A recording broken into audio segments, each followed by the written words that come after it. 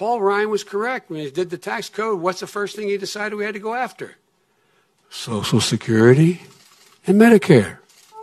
Now, we need to do something about Social Security and Medicare. That's the only way you can find room to pay for it. Hi, everyone. Things just got real. Sunday, Pete Buttigieg dropped out of the race. And hours before recording this, Amy Klobuchar did too. Biden winning the South Carolina primary has emboldened the "no, we can't" wing of the Democratic Party.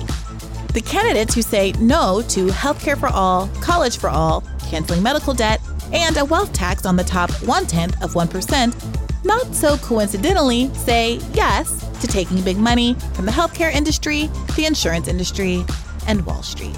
Trillions of dollars in profit are on the line, and the moderates are consolidating to protect it. When we started this race, Bernie told us that the establishment would align against us.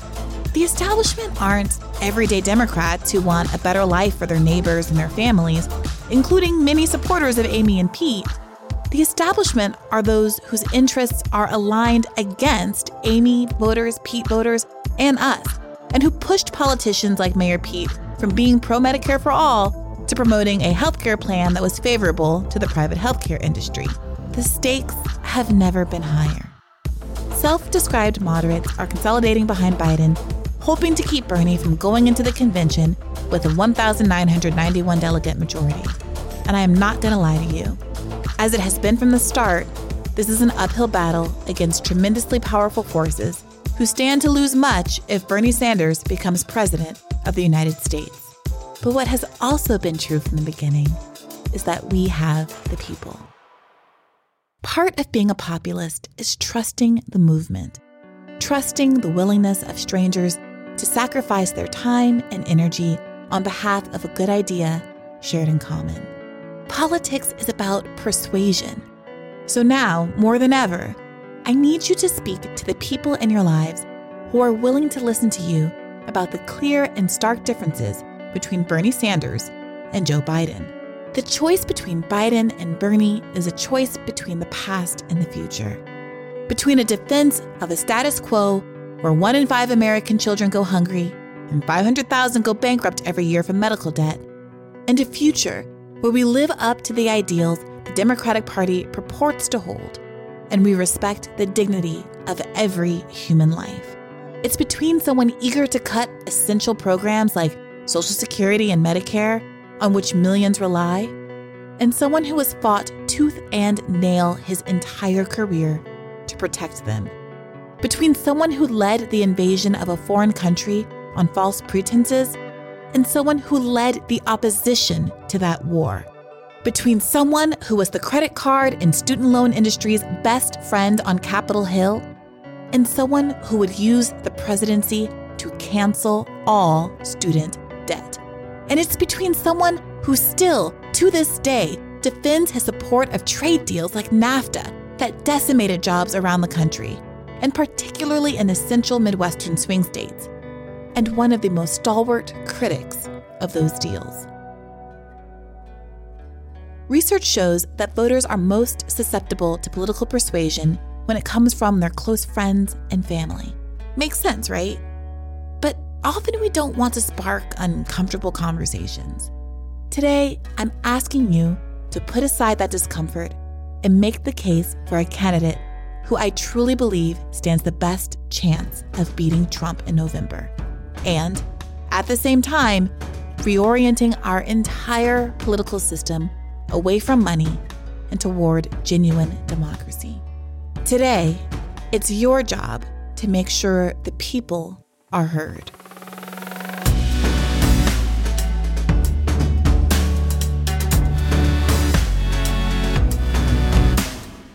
This is Hear the Burn, a podcast about the people, ideas, and politics that are driving the Bernie Sanders 2020 campaign and the movement to secure a dignified life for everyone living in this country. My name is Brianna Joy Gray, and I'm coming to you from the campaign headquarters in Washington, D.C. This week, I was planning on releasing a joint podcast with Dan Denver of The Dig and Michael Brooks of The Michael Brooks Show. But the airlines conspired to keep me from getting to Boston on time. So, instead, we're going to include a portion of that podcast, which happened without me, along with a portion of my interview with Karen Hunter last week in New York. Karen's show is the #1 news/talk show on Sirius XM. And it was on her show that an MSNBC host made some disparaging comments about myself and other Black female Bernie supporters a couple of weeks ago, causing the hashtag #MisfitBlackGirls to take on a life of its own. Karen was gracious enough to invite me on the following week. And I think the interview is a useful guide for those of you who are having tough conversations with the moderates in your life, who are less familiar with the ideas and history discussed regularly on Hear the Burn. We'll link to the full version of both conversations in the show notes. I hope this is helpful, and as always, let us know what you think. We have Dan Denver, who's the host of the Dig podcast with Jacobin Magazine. He's going to be in conversation with Michael Brooks from the Michael Brooks Show. And we have Natalie Shure here, who is a journalist who specializes in the healthcare beat and also has an amazing Twitter presence, which I follow, very spicy. Unfortunately, one of our other guests, Brianna Joy Gray, was delayed and was unable to be here, but we have a wonderful panel. So we're just going to dive right in. And what I will say is that just what I said at our last Dig podcast, which is the Dig is a podcast that does not only interpret the world, but aims to change it. Is that correct? And that's what we're doing here. So this event is not simply to learn and listen from these wonderful interpreters, but to actually go out afterwards and change it. So if you don't have a turf number to go canvas, that's something that you can get afterwards, and we're going to be doing a training, and then we're going to send you out in the world to get votes for Bernie and win Massachusetts.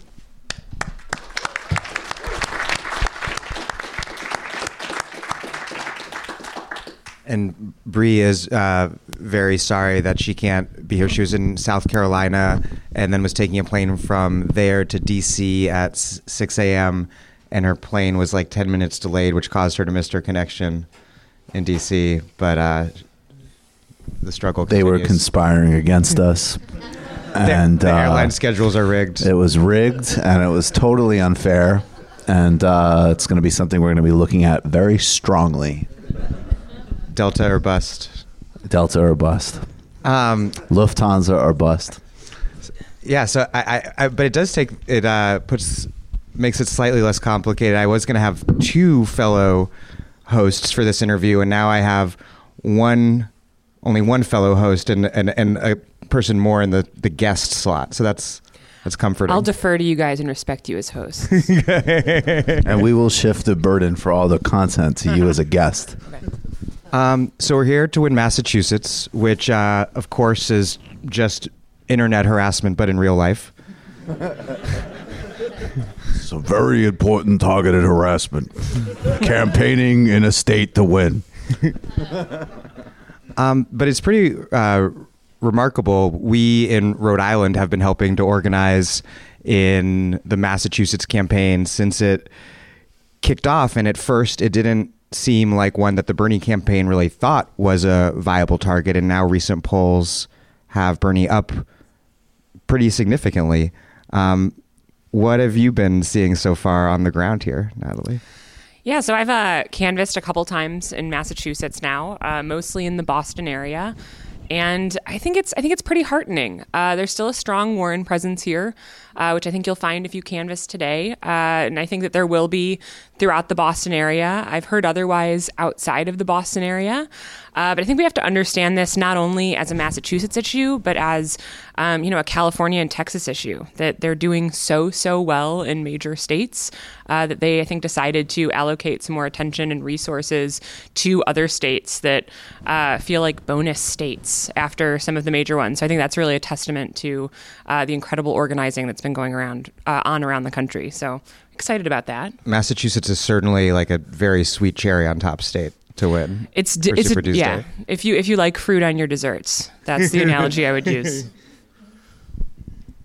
I mean, I think it's also necessary to put any game playing at the convention out of question. So we need to rack up margins, and we need to compete everywhere. And I haven't lived in Massachusetts for quite a while, but I grew up in this state, and I grew up in the other part of it in Western Mass. And if you look at this state broadly, and obviously we want everybody's votes, but I think that in the popular imagination, Massachusetts used to just be like Harvard and MIT, and now it's like Harvard and MIT plus like the town, and that's okay.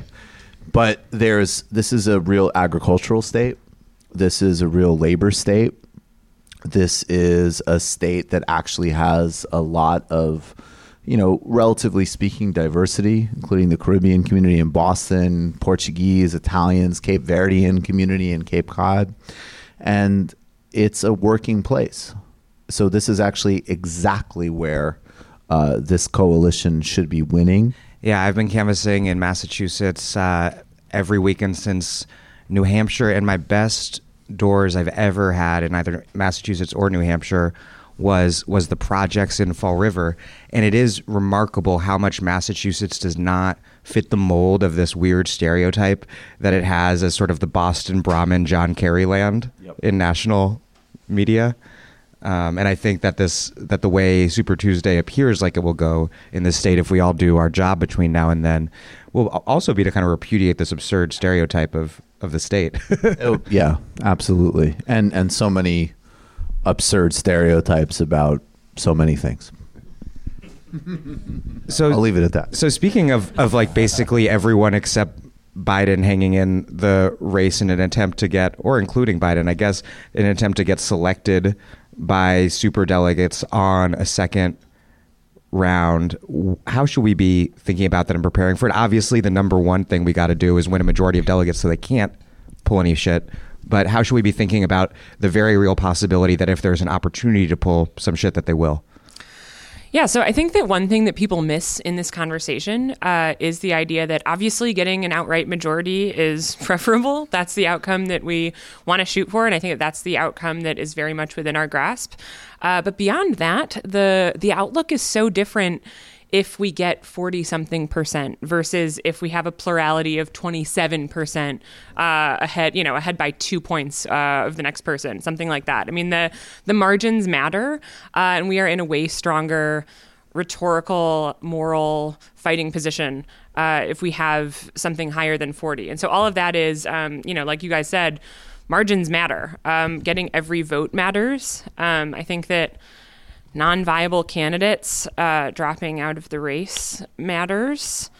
If we can get to that point. And so I think that amassing as many votes as possible and that we're no longer thinking about who's in first place versus who's in second place. I think a few weeks ago it really did look like, okay, having so many moderates vying for the same lane isn't necessarily a bad thing. And I've come to revise my thinking on that somewhat. I think that as many votes as possible coming from as many places as possible is very helpful. And we all know that all of the candidates right now, I think except for Bloomberg in the last poll, have the supporters of all of the candidates have Sanders as their second choice. And so however politically incoherent that seems to people who are in this room, who I think are by definition... People are weird as hell, ordinary people. And thank God people are not the way that cable news construes them as, or else like this world would be a much worse place. I talked to a woman once who was like, I love Obama. I wish Biden ran. Hillary Clinton's a criminal, so I won't vote for her. I don't like Trump, but I'm excited that Newt Gingrich might get a cabinet role. And why didn't you guys nominate Bernie? He's such a nice man. That's how people think. Yeah, I was canvassing last night. It was cold. It was, the sun had already set, so 20-something degrees. And we canvassed this younger guy. He invites us in. It's so great. It's warm, toasty. We're warming up our fingers. And he said, yeah, I decided on Bernie. I'm all in. I was almost going to go for Pete. I decided on Bernie. At that point, all right, thanks, man. I have nothing else to say. Bernie does a much better Obama impression than Pete. So. Yeah. As we were discussing, his single white female earlier, first time as Obama, second time as Buttigieg. It's really sad. You do hate to see it. Yeah. Say a little more about you revising your take on this in terms of like feeling like it's a better thing for it to basically be what it looks like it's becoming now, which is a Biden-Bernie race, because the conventional wisdom that I think was shared by many of us in Bernie land as well is that it wasn't a bad thing for the moderates to be dividing up their votes. This gets into some game theory that I'm not necessarily prepared to play out. We're ready for some logic. All right now. I think maybe a 2-person race isn't what I want. I think maybe I wouldn't mind a 3 to 5 person race at the moment, depending on which those candidates would be. And I think that right now it looks as if at least a strong plurality of the voters of most candidates will go to Bernie. And so as long as the rest of their votes are relatively split between 3 to 5 candidates, I think that we'll be in a good position. And that actually brings 2 quick things up that I'd like you guys to touch on. So one, I think it's really important, and I'm sure you're experiencing this when you're canvassing, that there is probably, I don't think there's a single modern politician that there's a bigger disconnect between what normal people think of them and how they're covered in the media. And that's not just like because we like Bernie. That's just like reality. You can see that in polls. You can certainly experience that anecdotally, even amongst people who aren't necessarily planning on voting for him. Everybody outside of like cable studios are like, yeah, he seems like a good person. So, and I think that that's very important to keep really, really centering in the narrative about how he is not only the front runner, he is somebody that people, I think generally, and I want to get your thoughts on this, would be satisfied with. And the only question mark for them is whether or not he can win, which I think, obviously, I think he can, or we wouldn't be here. The second thing really quick, and this tacks on to South Carolina, is a bigger project that's actually really important for this campaign and for a variety of things. Like, there is a really diverse black electorate inside itself. It's reported and talked about as a monolith that's literally inaccurate. And so in some ways that, like, it calls for, humility, and like, there's no surprise that Biden won South Carolina, and there's a lot of historical reasons behind it. And there's a lot of reasons that make sense from a certain perspective, right? Like, I should never be blaming any electorate, period, right? And at the same time, we already Clinton like deplorables type thing. Yeah, like, and that was a very voters. profoundly stupid thing to do there as well, right? So, but we know in 2016 that Bernie's share of the African American vote started to shift substantially as soon as you get into the industrial Midwest, where there is a very powerful labor tradition, a powerful black labor tradition. Even inside New York, campaigning in Manhattan versus Brooklyn, those are radically different traditions in a way, right? Like, Manhattan is this powerful tradition going back to Adam Clayton Powell and the Great Migration, and the Caribbean is very influential in Brooklyn. So I think there's a way of puncturing this talking point that, it shows he can't, pull the coalition. I mean, one, that isn't true. It's erasing a lot of support. But 2, it's also like, you can't just keep on condensing incredibly complex electorates to your purposes of talking points, because you're eliminating huge complexities in them. So anyways, I like your thoughts on both of those. Yeah, no, I think those are both really important points. On the first one, in all of my weeks of canvassing, I only met 2 MSNBC style liberals who disliked Bernie. Everyone else, including Amy Klobuchar supporter, I met, various other people, they liked Bernie, even if Bernie wasn't their first choice. And most of the people I was talking to, Bernie was their first choice. But the people for whom he wasn't the first choice, they still liked him, and they were worried about electability. This was where the media kind of narrative was infecting things, but nothing makes someone look like a winner as much as winning. And with some small exceptions, like yesterday, Bernie has been winning solidly. And that, I think, generally speaking, we don't have to worry about ordinary Democratic Party voters if, knock on wood, Bernie is the nominee, lining up solidly behind him. And I'm actually, for someone on the left, socialist left, fairly optimistic about Democratic leaders ultimately lining up behind him as well. Because if we believe that they're sort of ideologically vacuous, the Democratic Party establishment, and care about their own power, then I don't see why we won't expect to see something similar to what happened with Trump, who realigned the entire Republican Party behind him and rendered never Trumpers, to the oblivion, the margins of newspaper columns. A small group of people who get Fox gigs. Right, yeah. They just, I can't believe this is not my party. Yeah, and now they get to be never Bernie and never Trump people simultaneously. It'll be great. And then I think your point on the black vote is super important. I mean, we not only have evidence from this from 2016 where Bernie did much better amongst black voters in like Michigan and Wisconsin than he did in South Carolina, but also just from this election already, Bernie was right behind, just a few percentage points behind, I believe, Biden in the black vote in Nevada, which is not an insignificant black vote. Right, not insignificant at all. Yeah, I mean, I think the point about the black electorate is really important. Bernie won young people overall. I think young black voters in South Carolina as well. And so I think it was important to realize that it's a disproportionately older state, which is something that I hadn't realized about South Carolina. I do hope that there are ways that the Bernie campaign and the people who are representing it. So when you guys go out to canvass, I think figuring out how to speak with older voters, retired voters about Bernie's platform, people who have so much to gain from his platform, people who have so much on the line when it comes to Social Security cuts, people who are on the front line of realizing the degree to which Medicare falls short. I think that those are things that you can really reach a new cadre of voters to speak to when it comes to Bernie's platform. And so I think that we should be thinking about doing that as well, because when you look at the numbers, I think that there's a lot of potential there. Older voters don't have anything to gain from a Biden presidency and Biden style of governance.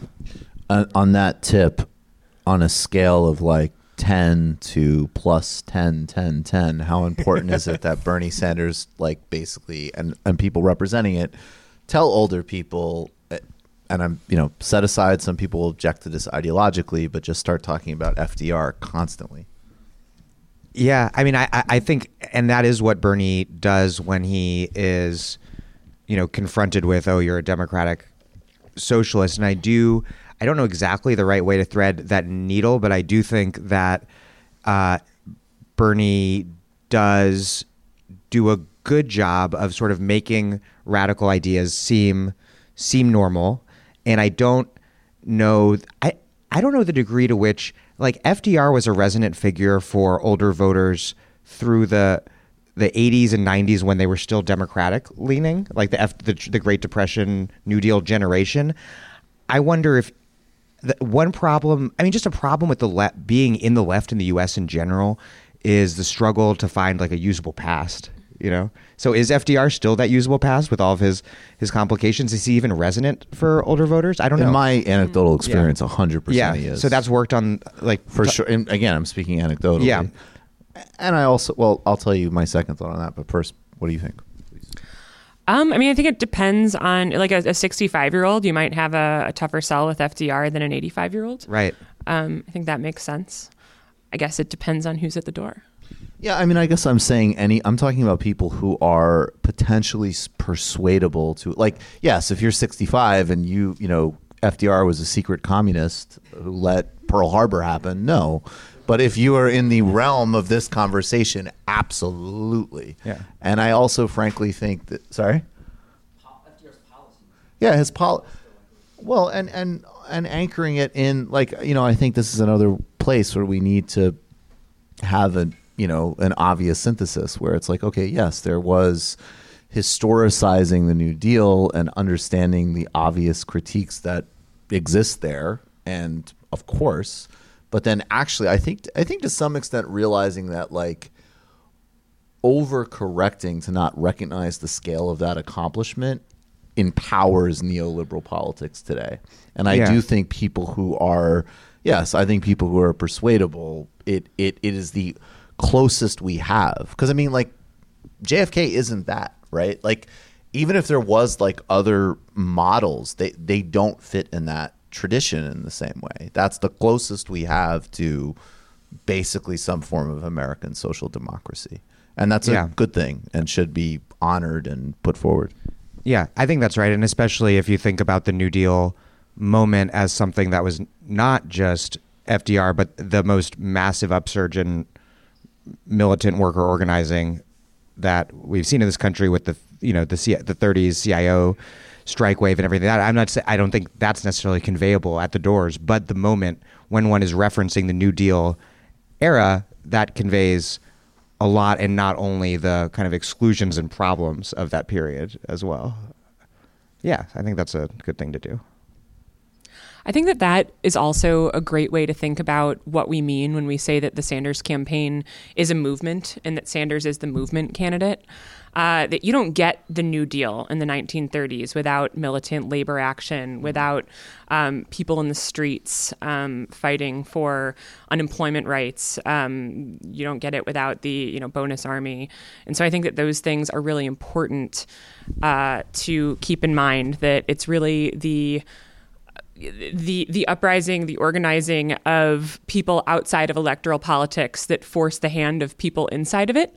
And that a good way to think about Sanders is not only is he a consistent leftist who isn't funded by people we don't want to be funding our politicians, but he has a credible relationship with people outside of electoral politics, people like the people in this room and people within the labor movement who are trying to grow the labor movement, who are trying to push it to the left, that he's going to be the candidate that's beholden to them and who's in the best position to implement the things that will materially benefit their lives and that will uplift them the way that they deserve to be.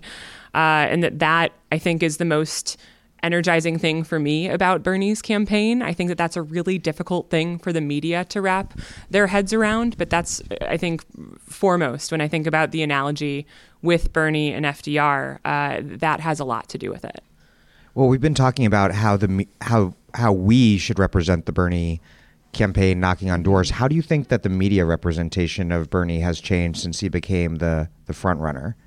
And how should we be reacting to that? I think that as far as I've been able to see, I think that the media and to some degree a lot of voters still have trouble wrapping their heads around the idea that Sanders is the argument for Sanders isn't necessarily a strictly electoral one, that it does have so much to do with movement politics outside of the legislative arena. And I think that that's why you get so many arguments about, what has he been able to do in Congress? We can't pass this. We don't have the votes. And those things, are considerations. You can't hand wave them away. But the responses to a lot of those things, I think, has to do with building a movement and amassing people, and that I haven't seen the media quite get that. I think that in recent weeks, as far as I can tell, I think that they've really, this oppo that we keep hearing about that is about to come. The vetting. Like, exactly. Wait till Sanders is vetted, and then someone finds a video of him, talking about the Sandinistas in Cuba. So I think that some of the red baiting will start to happen, but I think that he's also in a position where, by definition, someone who has been a self-identified socialist in electoral politics for 30 or 40 years has, by definition, been vetted and red baited. And I think it's not effective. I hope it continues to be less effective, but that's kind of the new wave that I've seen more recently. I don't know if you guys They're going to call him a socialist. It's like I think they might. Just like they called Harry Truman and FDR a socialist. Like, I'm sorry to, this is not the... Truman talked about that. Truman said every good thing we've ever done has been called socialism. Did you just watch... It is a verbatim... Did you just watch the screener of a certain documentary that's coming out? No, I actually haven't. Which one? Oh, a documentary called Socialism that my friend Yael Bridge is making. Oh, that's awesome. It opened. Well, I don't know if I'm supposed to say this. It opens with that Truman speech. Shouts to I'm a Harvey JK guy, as people who watch my show. Yeah. So shouts to Harvey on that stuff. Yeah. But I mean, I think what you have now, there's like three things I see happening in media. One is they're embarrassing themselves, which is good. Two is they're starting to grapple with the actual policy agenda and why people want, or, there was supposedly a quote on MSNBC I couldn't track down. It might have been like off air that somebody was just like, I'm kind of getting young people. Like, if you're only making like 80 grand a year, you might want help with healthcare. And of course, it's like, where are these amazing jobs? So these people really are, and I think self-interest and ideology and closed social circles are overdetermined. But I think they're embarrassing themselves, starting to grapple with the policy, and all they've got left, and the only effective fear they have left is he can't win. And so that's really, to me, I just tune out all the other stuff. Like, I have answers for it, and we can take care of it, whatever, and they can make fools of themselves. That's great. But electability is the only relevant argument left. And once that bridge is crossed, I'm done. And the thing about electability is I get why the Bernie campaign has to lead with Bernie beats Trump, and I believe strongly that Bernie is the best candidate to take on Trump. But Trump is also true that Trump will be a formidable candidate. But by the way, can anybody honestly say, and I think in 2016 this would be different in Biden being a bit more on the ball. That's a euphemism. No comment.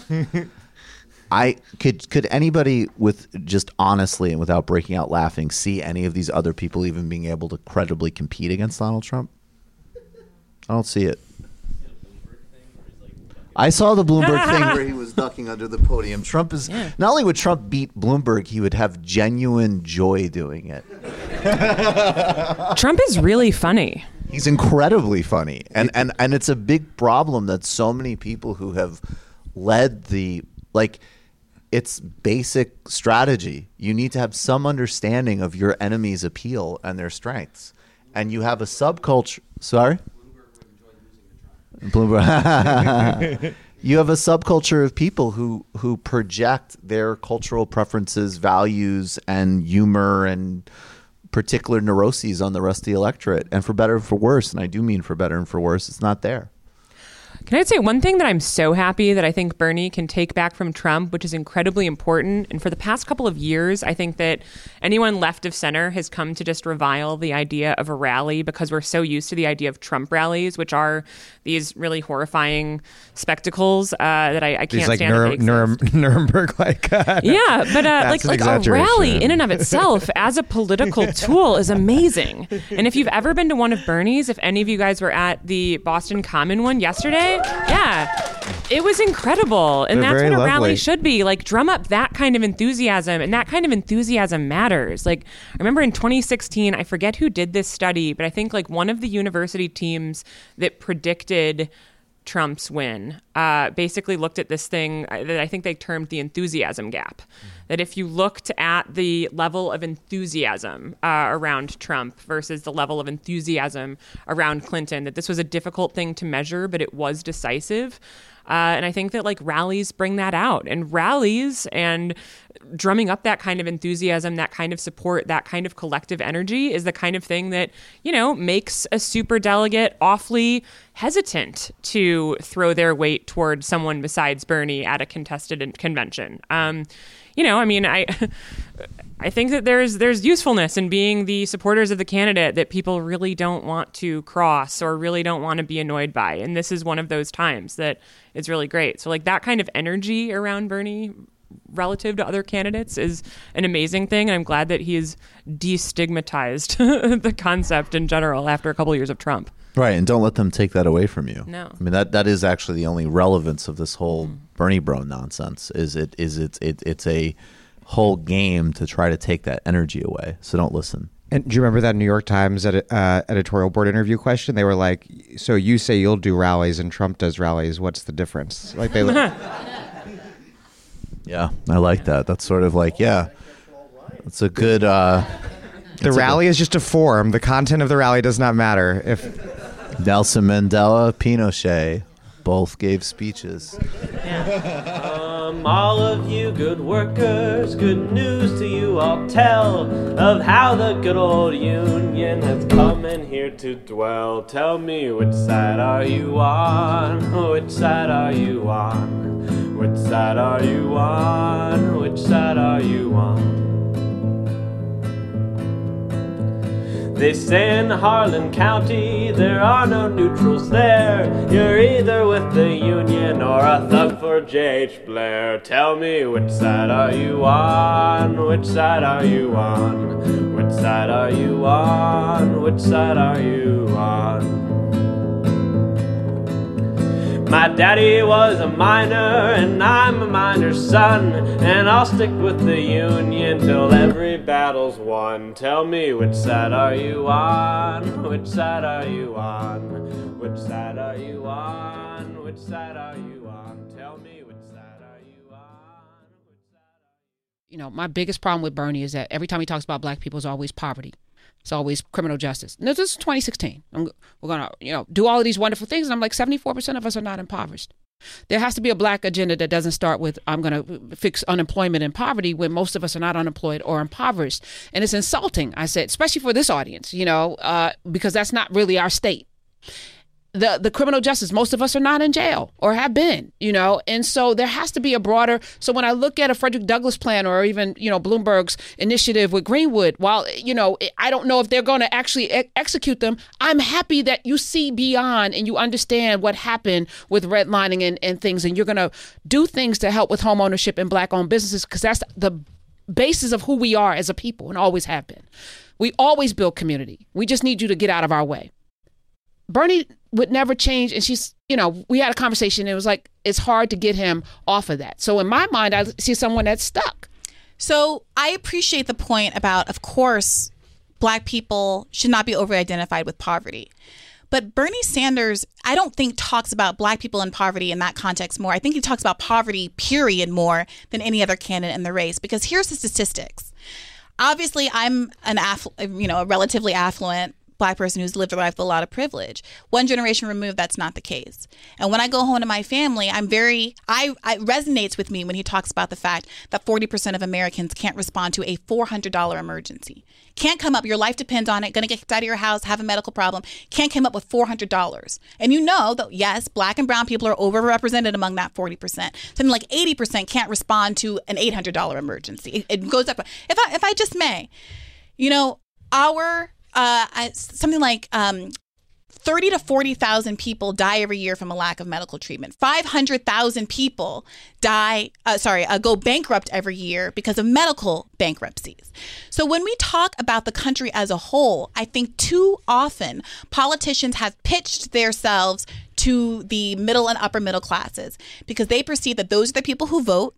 Those are the people who are on TV and who they interact with, more generally speaking. And we forget enormous swaths of the country who are extremely economically insecure. No, and it's might not be me or you. No, I disagree with that. I think that's always, and this was the thing, I expect something different from Bernie. It's always, when they talk about black people, it's always about poverty and unemployment and all of the things that are related to criminal justice. And it's insulting. And I think, we should be more aspirational, but also, I feel like demonizing billionaires, is also not about, because you can do all of that without then demonizing, people who bring 25 million jobs into the marketplace. You talked about Walmart and Starbucks. Most people do work for them and they have great benefits. And while they can do better, yes, they can do better and they can be held accountable. These billionaires have created Home Depot and other places where people are actually working, right? So it's easy in philanthropy. And I'm not shilling for billionaires. Let me just be clear. But why can't you deliver that message without at the same time smacking these people over here? I think that as long as 500,000 people in the wealthiest country in the world exist, it's my personal, and I understand that if you disagree, it's my personal ethical belief that it's unethical to have $60 billion. I don't think that's enormously controversial. We're not talking about preventing people from being affluent. We're not talking about preventing people from having, millions of dollars. You don't get to have $60 billion because you work 60 billion times harder than the workers at your company. No one's arguing that. That's because of the laws that are in place that we need to fix. And what about the Senate, right? So that's but if I change the laws. This is a really, really important point.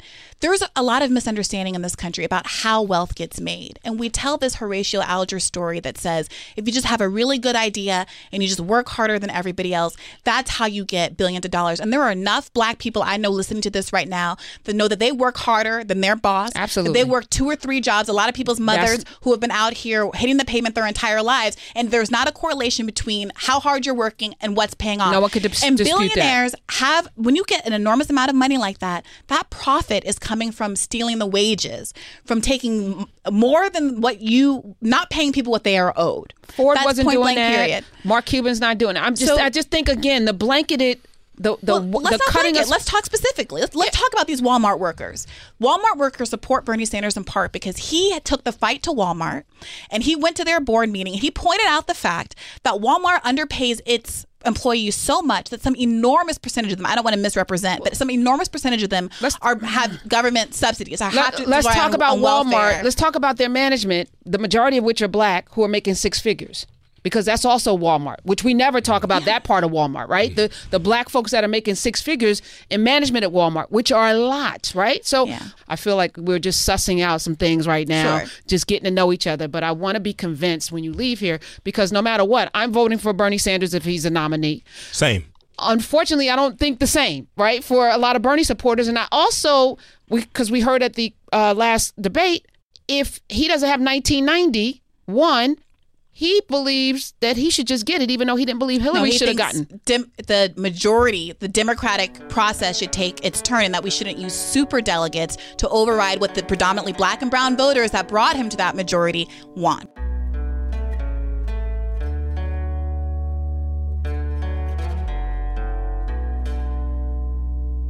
That's it for this week.